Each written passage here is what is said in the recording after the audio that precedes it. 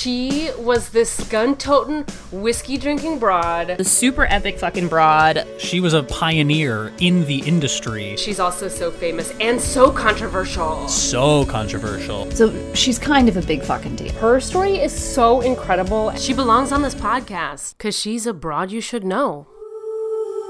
Hello and welcome to Broads You Should Know, the podcast about amazing and noteworthy women from history. I'm your host, Sarah Gorski, and I'm joined again by Ms. Chloe Sky. Hi, Chloe. Hi. Glad to be back. Oh, I'm so glad to have you back. Chloe and I are here wrapping up Pride Month. Actually, technically, this episode is airing outside of June, but because I kind of started the whole month with a replay of an old episode, I was like, no, I'm still going to do another trans broad because I feel like we need more episodes on trans broads because we have literally not done enough episodes on this podcast about trans broads.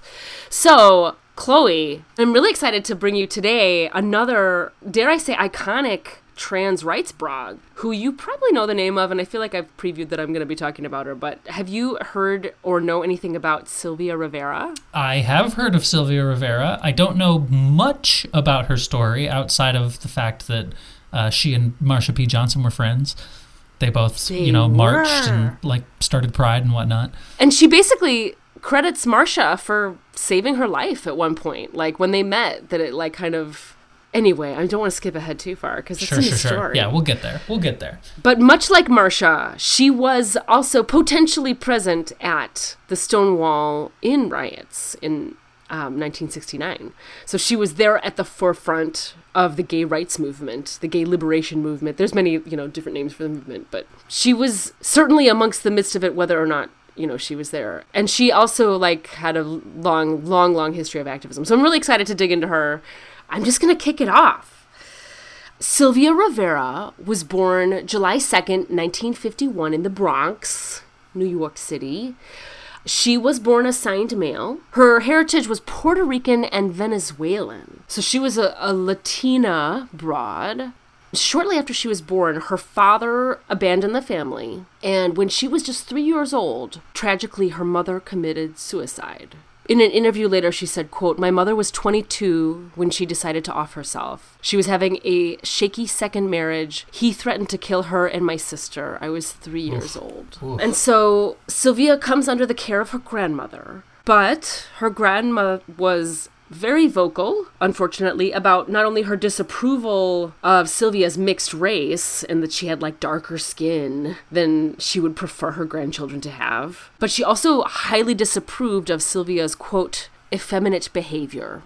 From a very young age, Sylvia was trying on clothes and experimenting with makeup, things like that. And her grandmother fucking hated it and was and did not even try to hide it.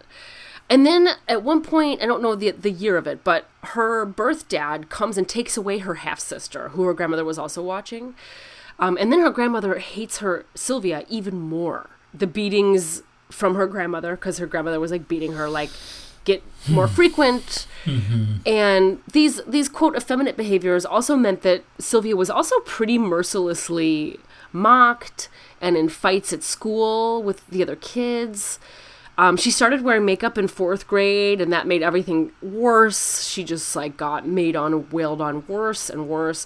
And all this time, she's staying at her grandmother's, or she's kind of at Catholic boarding school, or she's also staying at different relatives' houses. She doesn't have a stable situation, right? And then also at some point in these years, and I'm not really clear about the dates of all these. I did the best I could with dates in the whole story, but there's some sections that feel blurry. But at some point, she also begins engaging in sex work to earn some extra money, and apparently alongside her uncle. I got the impression her uncle was doing sex work to make money, and then she joins him or is taught by him or something on how to do it. Interesting. I didn't get the sense that he was diddling her or something like that. Right. But it was more just he was more a mentor than a pimp. I got the sense of that. I didn't get a vibe of something else, but I'll just say there wasn't a lot of information about that. Okay. I mean, if he was a we don't know gay man for sure. around the same time, then it would have been a sort of well, this is what we have to do to survive, so I guess I'll teach you. The sources didn't even say that he was gay. I don't know if he was doing sex work straight or doing true, you know what fair. I mean? Yeah. So I don't even know. It was pretty common, so that would make sense. Yeah, super common. But anyway, so all that starts to happen at some point in Sylvia's life. And then in 6th grade, she's, I believe, 11-ish, if that sounds right. All the bullying she has going on at school kind of culminates in her being called the F word. Sure. I don't like to say that one out loud, so I'm just going to not. Yeah, that's fair. And Sylvia has, like, just kind of had it. It puts her over the edge, and she quits school, and she leaves home. At 11. At 11 years old. Oh, it's devastating. It's devastating. At the same time, for an 11-year-old, she's also living a lot of horrific things in her. Like, she's one of those weird grown-up babies, right? Where she's doing sex work already, like, and she's, you know. Yeah, it's terrifying. It is terrifying, and it's very sad. So anyway, she heads directly to 42nd Street in New York. She was born in the Bronx, so she already was in New York, but she officially kind of leaves home and doesn't go back to her grandmother and all that shit. And at this period in time, 42nd Street is kind of like the gayborhood, and it's where, like, all of the drag queens and sex workers and everybody in, like, the New York gay community is kind of, like, hustling and bustling in that area. And when she arrives, she's kind of adopted by this group of young drag queens who also, I think the drag queens are the ones who give her name Sylvia. She decides it will be her name too, if they didn't just, like, force it on her. Right. And her new kind of found family really quickly kind of helps her learn how to, like, survive and adapt in this environment. So they would teach her things like, you know, changing your sleeping location every night, and, like, which bars are okay to hang out in, that, like, which are safer and which are less safe, etc., etc. Also, this is a side note that came up in my research. Did you know that mafia-run bars were often some of the safest places for queer folks to hang out in? I did not know that. I would not have thought that. No, I wouldn't have guessed that either. But apparently, at least one of the sources said that a lot of the places they would hang were mafia-run bars. It does make sense that they would be safe from cops. Yes. Because, like, cops are not going to go mess around in a mafia bar. And also, I mean, if you're not, like, openly or visibly queer in any way, the mafia is not coming after you either. So, like, yeah, I guess that actually does make sense. And also, you know, the people who probably frequent those bars know they're mafia bars and don't want to start trouble because they don't want to end up, you know, sleeping with the fishes. Exactly. But I didn't even think about that. And then I was, like, fascinated to learn that. And one of these safe places, of course, not to fast forward too quickly, but Stonewall Inn was one of these bars that was, like, a safe place, right, for people in the community. So Sylvia, before Stonewall, before these things start to bubble that are these bigger events, she's already kind of got this activist mindset. She gets involved with both Puerto Rican and some of the Black youth activism that's going on. She works with a group called the Young Lords. She works with the Black Panthers. Nice. And there was a quote from her in interviews later that she said, quote, "Before gay rights, before Stonewall, I was involved in the Black liberation movement, the peace movement. I felt I had the time and I knew I had to do something. My revolutionary blood was going back then. I was involved with that," end quote. And then in 1963 is when she meets Marsha P. Johnson. And in one of the articles I was reading, she talked about how she felt like Marsha really saved her life. I should also say, I'm not dwelling a lot on this throughout this episode, but, like, Sylvia definitely has a long history, part of it, like, with her street history of substance abuse. So she struggled with that her whole life. Gosh, I can't imagine why. Right. And she has a lot of ups and downs. And she'll be really active, and then she'll disappear, and then she'll do, like, this was kind of like a repetitive thing. I'm not kind of noting it in the histories here. I'm kind of, like, just hitting the main points. But at the point when she meets Marsha, I think is one of the low points. She's in one of her big addiction cycles. And I think meeting Marsha kind of helps pull her out of that and bring her more into a little bit less risk behavior. And she says, quote, "She was like a mother to me." Well, fast forward a little bit. That was 63 when they meet. They become friends. And then in 1969 is when the Stonewall Inn riots happen. Much like Marsha's story, there's, like, various different camps that are like, Marsha and Sylvia were there and threw the first bricks. And then some people were like, no, they were uptown. They were blocks away. They didn't even show up. Of course, yeah. It is hard. It's hard to navigate these stories, but there's quite a few quotes One of the articles about it said, Sylvia shouted, quote, "I'm not missing a minute of this. It's the revolution," she shouted to her lover on the morning of June 28th, 69. And then she was quoted with saying later, quote, "While I did not throw the first Molotov cocktail of the night, I did throw the second." And so whether or not she was there or wasn't, she definitely was incredibly involved in all of kind of the rioting that happened around and immediately after it. And apparently for like 6 days after the Stonewall riot, she was resisting arrest and she was leading protests in the street and she was loud about it. And she was kind of in the front. Around the same time, and I hope I get this right, because this is the stuff that timeline-wise I feel the least confident about in terms of like, not timeline-wise, but in terms of kind of understanding how all of these unfolded. Around the Stonewall riots basically are this catalyst event that starts to put gay rights onto the map. Mm-hmm. And there begins to be a more organized movement on behalf of the gay and adjacent communities to actually get legislation passed to help give them the right, like, you know, so that they won't be discriminated against by the police, amongst many things, to make their lives safer, right? And then these groups start to come together that will be leading these movements. And one of them is called the Gay Liberation Front, the GLF. And then the second organization is called the Gay Activist Alliance, the GAA. And these become kind of the primary, like, gay rights organizations. But apparently, like, they're doing all these protests, they're in the streets, and apparently Marcia comes to Sylvia and tells her about the GLF that's forming, the Gay Liberation Front. And Sylvia was like, hell yeah, I want to be involved in that. Mm-hmm. And she becomes, some of the articles call her or acknowledge her as a co-founder of that organization. And immediately these groups are starting to work on a gay anti-discrimination ordinance that would eventually, I believe, be known as the New York State Sexual Orientation Non-Discrimination Act. So that's what would be known eventually. And it actually takes, like, by the way, I didn't know this, 17 years for this shit to officially pass. They, like, actually were fighting for that for a really long time. But anyway, there's all these, like, really great stories. If you, like, research Sylvia, there's all these great stories of the stuff that she did, like, in these moments to try to push the legislation through. And apparently, at one point, the GAA decided to attend a meeting of the Greenwich Independent Democrats to bring a petition that they were circulating for the gay rights bill.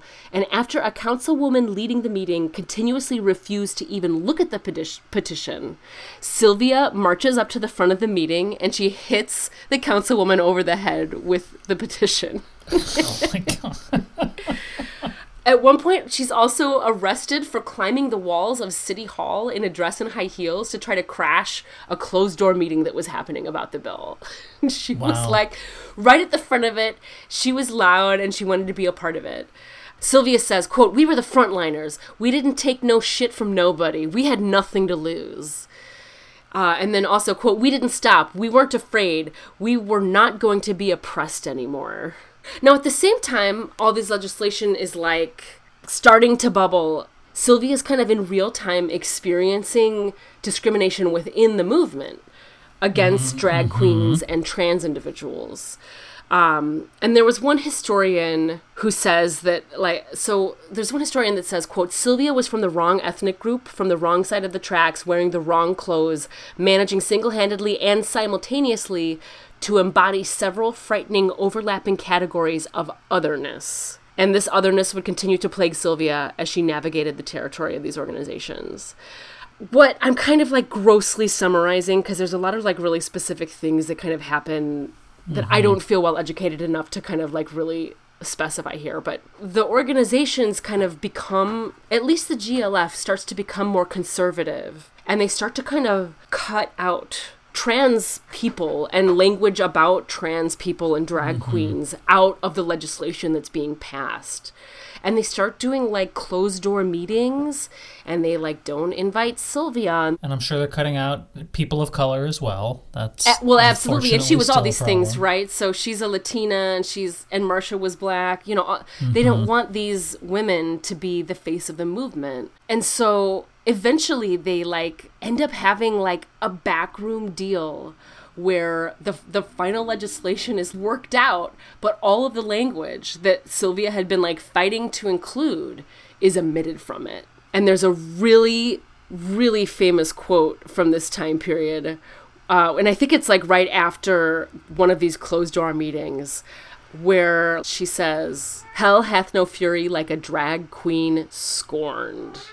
I skipped ahead a little bit, like what I just talked about, like happens over the period of decades, right? Like first a couple years and then it ends up becoming over decades. Now, in the meantime, the part I don't want to skip over is that also around this time that the GLF and the GAA are starting to rally around this legislation, Marcia and Sylvia found Star House, the Street Transvestite Action Revolutionaries, which was an organization to support transgender people. Sylvia says, quote, "Marcia and I fought for the liberation of our people. We did a lot back then. We did sleep in the streets. Marcia and I had a building on 2nd Street, which we called Star House. When we asked the community to help us, there was nobody to help us. We were nothing. We were nothing." And then there's also a quote where she says, like, the reason they founded Star House was that she worried about, quote, "kids who started to hustle on the streets as she had at age 10 or 11, and within a few years were dead from a stabbing or an overdose or were locked into dead-end lives." So they form this organization, and Star House also becomes one of the voices, like in the fight for the legislation. They like become an organization that supports that and leads to that. And that's like basically the inspiration for Pose, right? Because all of this sort of stuff is like a lot of the storylines on that show. I think so. I feel, after our conversation the last couple weeks, I feel like there's several different inspirations for Pose. Yeah, definitely, yes. When I first read these stories, it rang to me as like, that's Pose. But, basically they were feeding and clothing homeless queer youth, and they were helping them through substance abuse, becoming their families, really.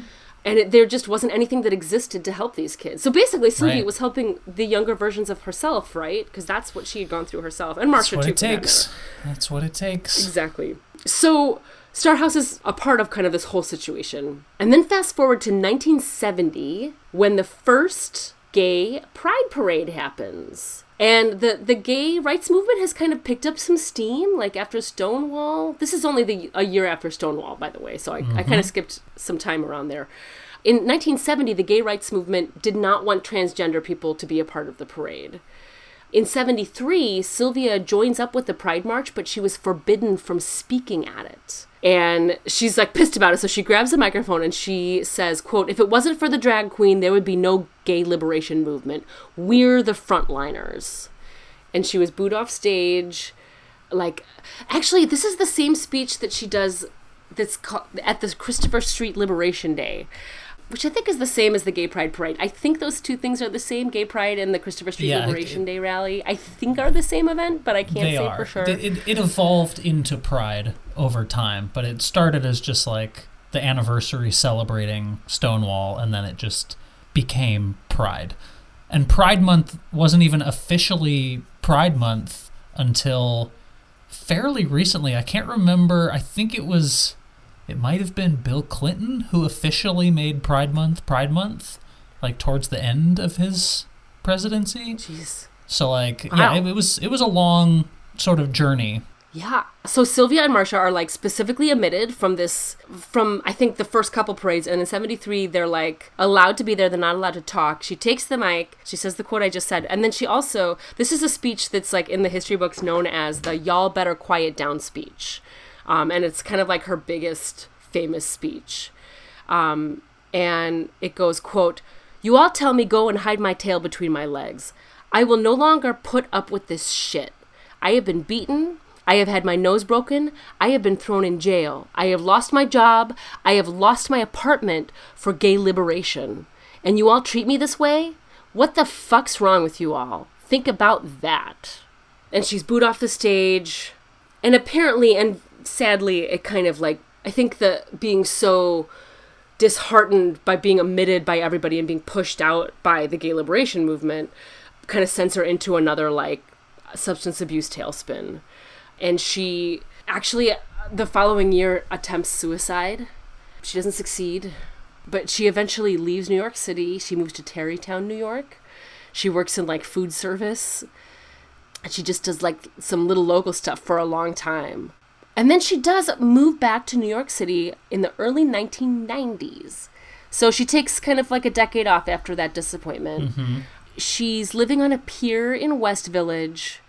And then, of course, people with like whip-smart memories will remember that in 1992, Marsha's body is found in the Hudson River. And that's also really rough for Sylvia. They were I bet. really close friends. In 1994, it was the 25th anniversary of the Stonewall Inn March. I'm pleased to say that Sylvia was given a place of honor at that march. Well, that's and there's nice. like a little bit of a reconciliation with the movement and the organizations and Sylvia. And there's a quote from her that year. She says, quote, "The movement had put me on the shelf, but they took me down and dusted me off. Still, it was beautiful. I walked down 58th Street, and the young ones were calling from the sidewalk, 'Sylvia, Sylvia, thank you. We know what you did.' After that, I went back on the shelf. It would be wonderful if the movement took care of its own, but don't worry about Sylvia." So I think even though she was brought back and recognized, she still felt a little bit kind of left behind by everything that happened. In 1995, she's obviously still struggling through a lot of these issues, and she attempts suicide again by walking into the Hudson River, the same river they found Marsha in. Mm-hmm. But she does seem to make kind of a bounce back towards the end of her life.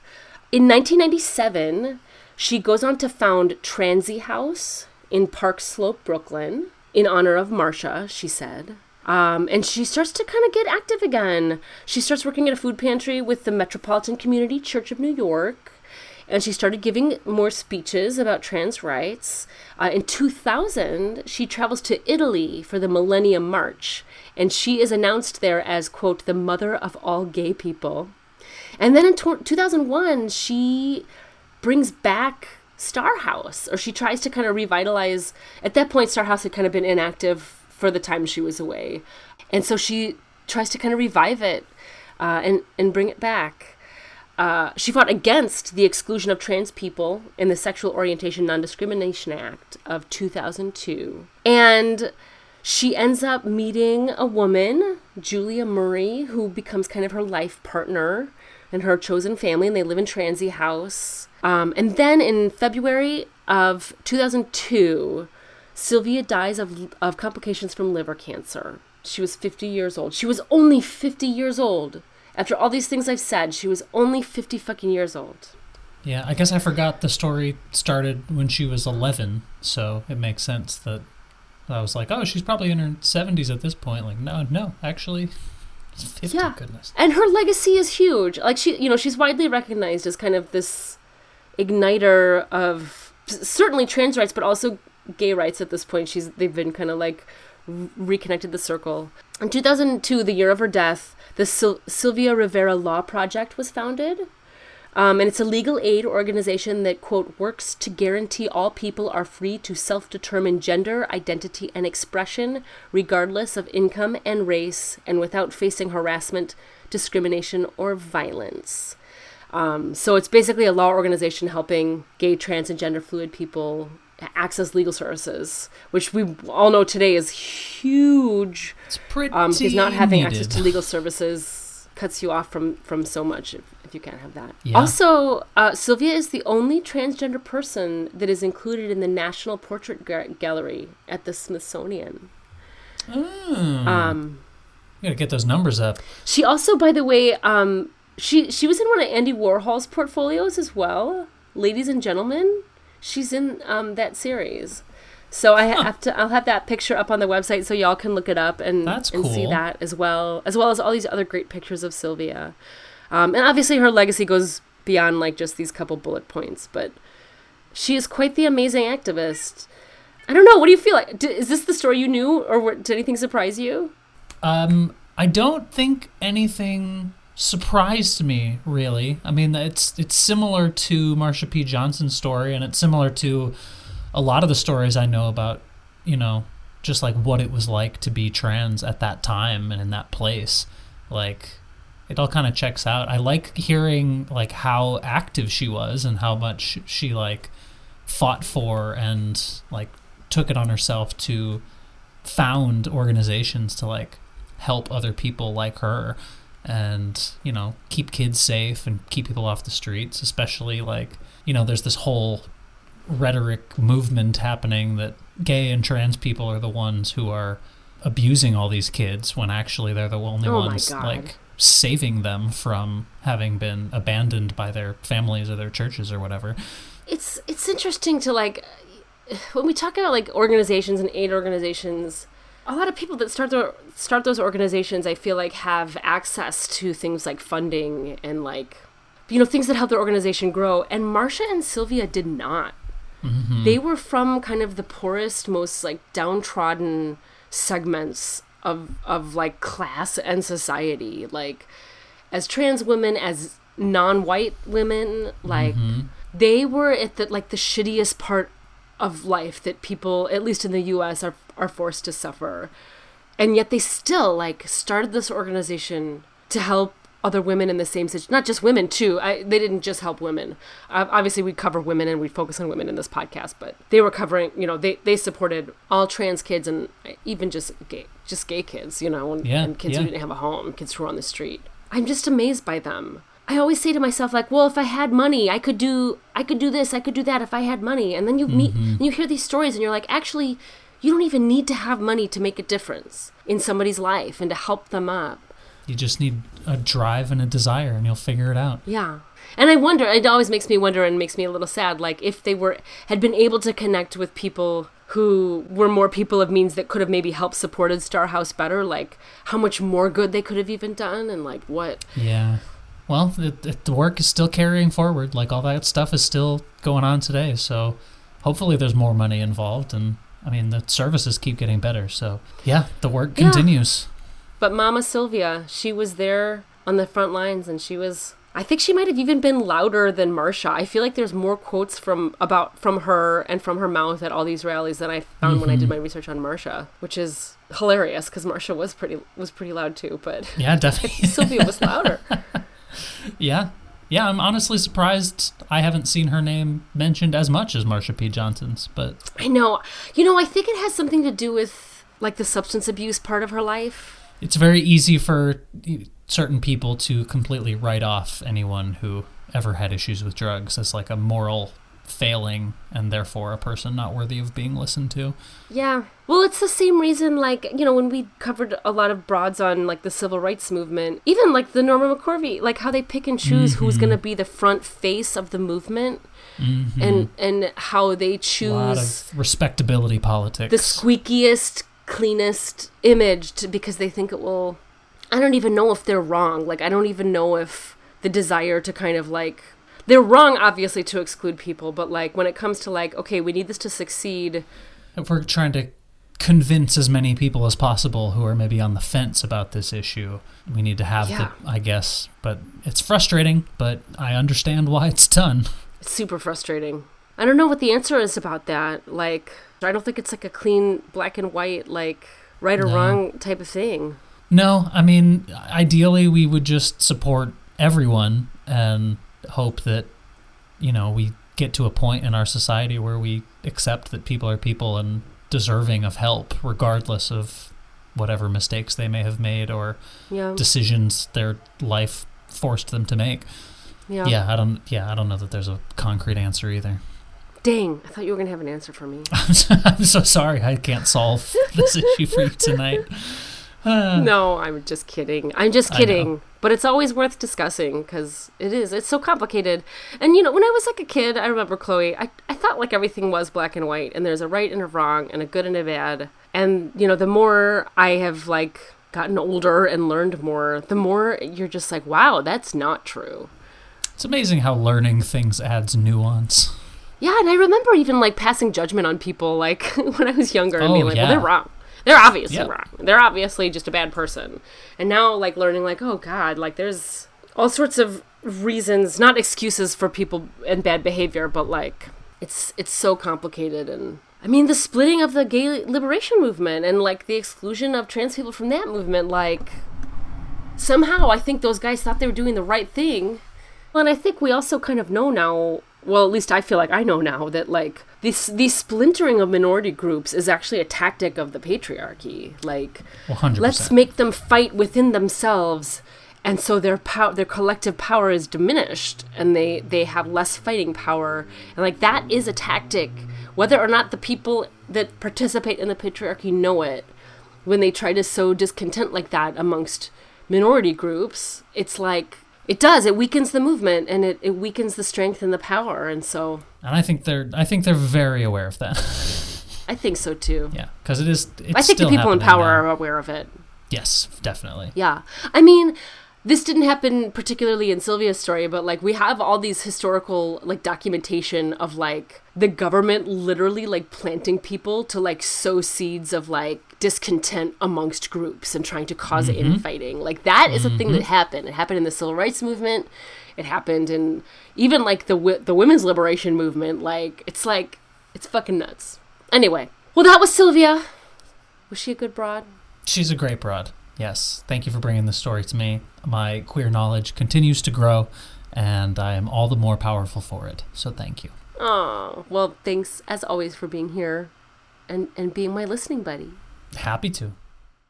To learn more about Sylvia Rivera, see pictures of her and quotes from this episode, head on over to broadsyoushouldknow.com. While you're there, you can click on over to the About page and read more about me and Chloe. Our bios, photos, links to all of our cool stuff, all right there. Have you followed Broads You Should Know on social yet? We are on Facebook and Instagram at Broads You Should Know and Twitter at BYSK Podcast. To suggest a broad, fill out the form on our website or email us at broadsyoushouldknow@gmail.com. Are you a fan of this podcast? If so, help spread the word about us. Share your favorite episode with your friends or family, or better yet, leave us a review on Apple Podcasts. That really helps new listeners to find us. Broads You Should Know is produced by me, Sarah Gorski, and edited by Chloe Sky, with original music by Darren Callahan. Finally, give a listen to some of the episodes of Trans Broads we have covered on this podcast. We've got Marsha P. Johnson, who supposedly threw the first brick at the Stonewall riots. We've got Christine Jorgensen, widely thought to be the first trans woman in the United States, and Alexia Salvador, the first transgendered pastor in Latin America. Then come back next week for another Trans Broad You Should Know. They were like best friends, and she credits Martha for like saving her life, kind of. Marsha P. Johnson. Marsha P. Johnson. Sorry, did I say Martha? You did. She It's all right. It's all good. They were best friends, and she credits Martha. Fuck, I said it again.